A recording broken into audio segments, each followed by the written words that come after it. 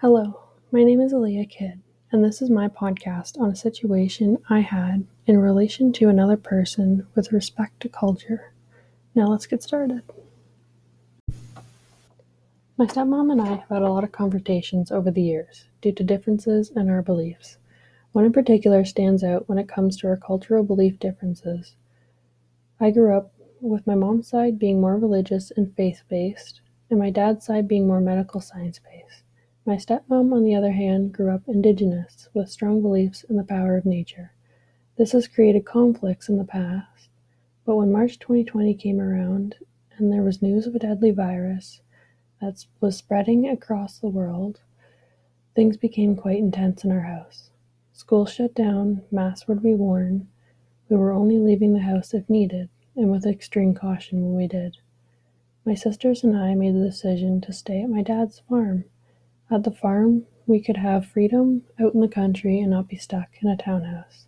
With our family background in medicine, we were staying very current on the developments in the area of managing COVID and the progress of the vaccine. At this time, the medical community and the general public in general knew little about COVID or how to protect ourselves from it. There was conflict between myself, my dad, and Chris, my stepmother, about the best ways to protect ourselves. My approach to those conflicts was to give my opinion on the knowledge that I had at the time. Then, in March 2021, I got a job at the local health unit to work in the COVID vaccine clinics to register and check out patients. I learned many things about the vaccine and health and safety measures from my time working at the clinics. This really started to shape my opinion on the subject by providing me with scientific information on how the vaccine was created and what the research was showing about efficiency. It started off with 85 and older can get the vaccine and worked its way through the categories over the next few months to get to Indigenous peoples. This is when the situation happened between Chris and I. Chris was eligible to get the vaccine, and I asked if she was going to get it. She replied explaining how she didn't believe in putting a man-made substance that, in her opinion, the vaccine was scrambled together and barely tested. She stated the vaccine has no appeal to her, and she believes that traditional medicine and herbs will be much safer and more effective. This position was completely at odds with what I had learned throughout my work with nurses and doctors at the vaccine clinics. I explained to Chris that the vaccine was safe and well tested, that it had been beneficial for people receiving it so far and has minimalized hospitalizations and death from the virus. I felt uncomfortable because I was unsure how to handle this situation, and I got frustrated that she was not willing to consider my beliefs. On the other hand, I was struggling to consider her beliefs.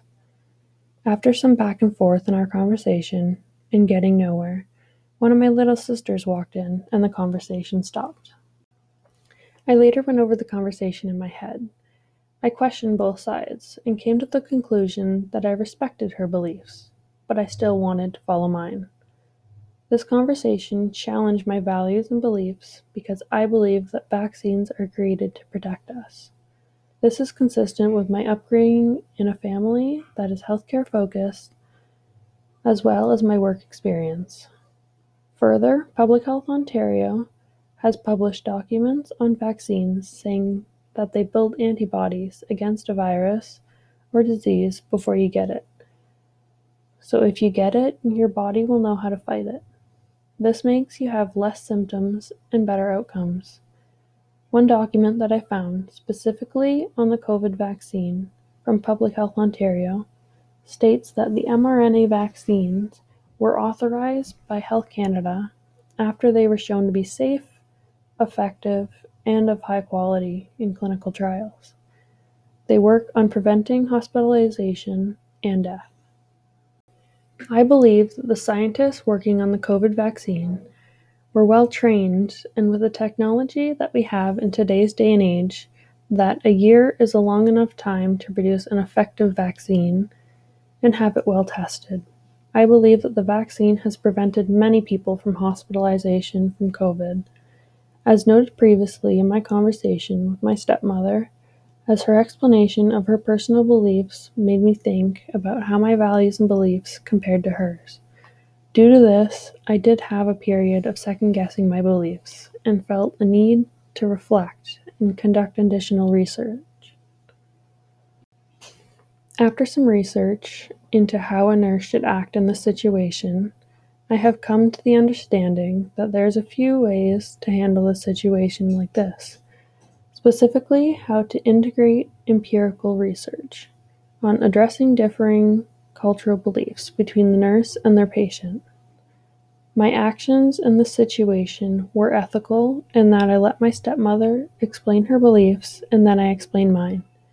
On the other hand, my actions were not ethical in the sense that we never finished our conversation and I came up with my conclusion afterwards without a full resolution of the issue. I personally integrated empirical knowledge after this situation by accepting our differences in values and beliefs. The CNO says that you are accountable to listen to, understand, and respect patients' values, opinions, needs, and ethnocultural beliefs. This has helped me learn to guide my practice and help me moving forward by staying calm and listening to patients' wishes and integrating those wishes, when appropriate, into my care plan.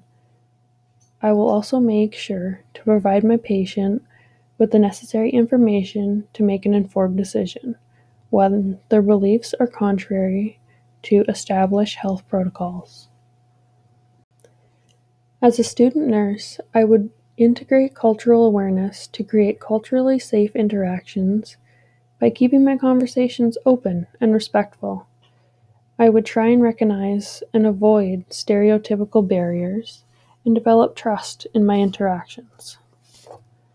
Now, after that experience, I feel that I could have handled the conversation in a better way by being more respectful of Chris's beliefs and not trying to force my beliefs on her. I think the experience taught me to not only think of my side, but to consider the other person's side of the story. It also taught me to consider my behavior in these types of situations to be more calm, open, and accepting.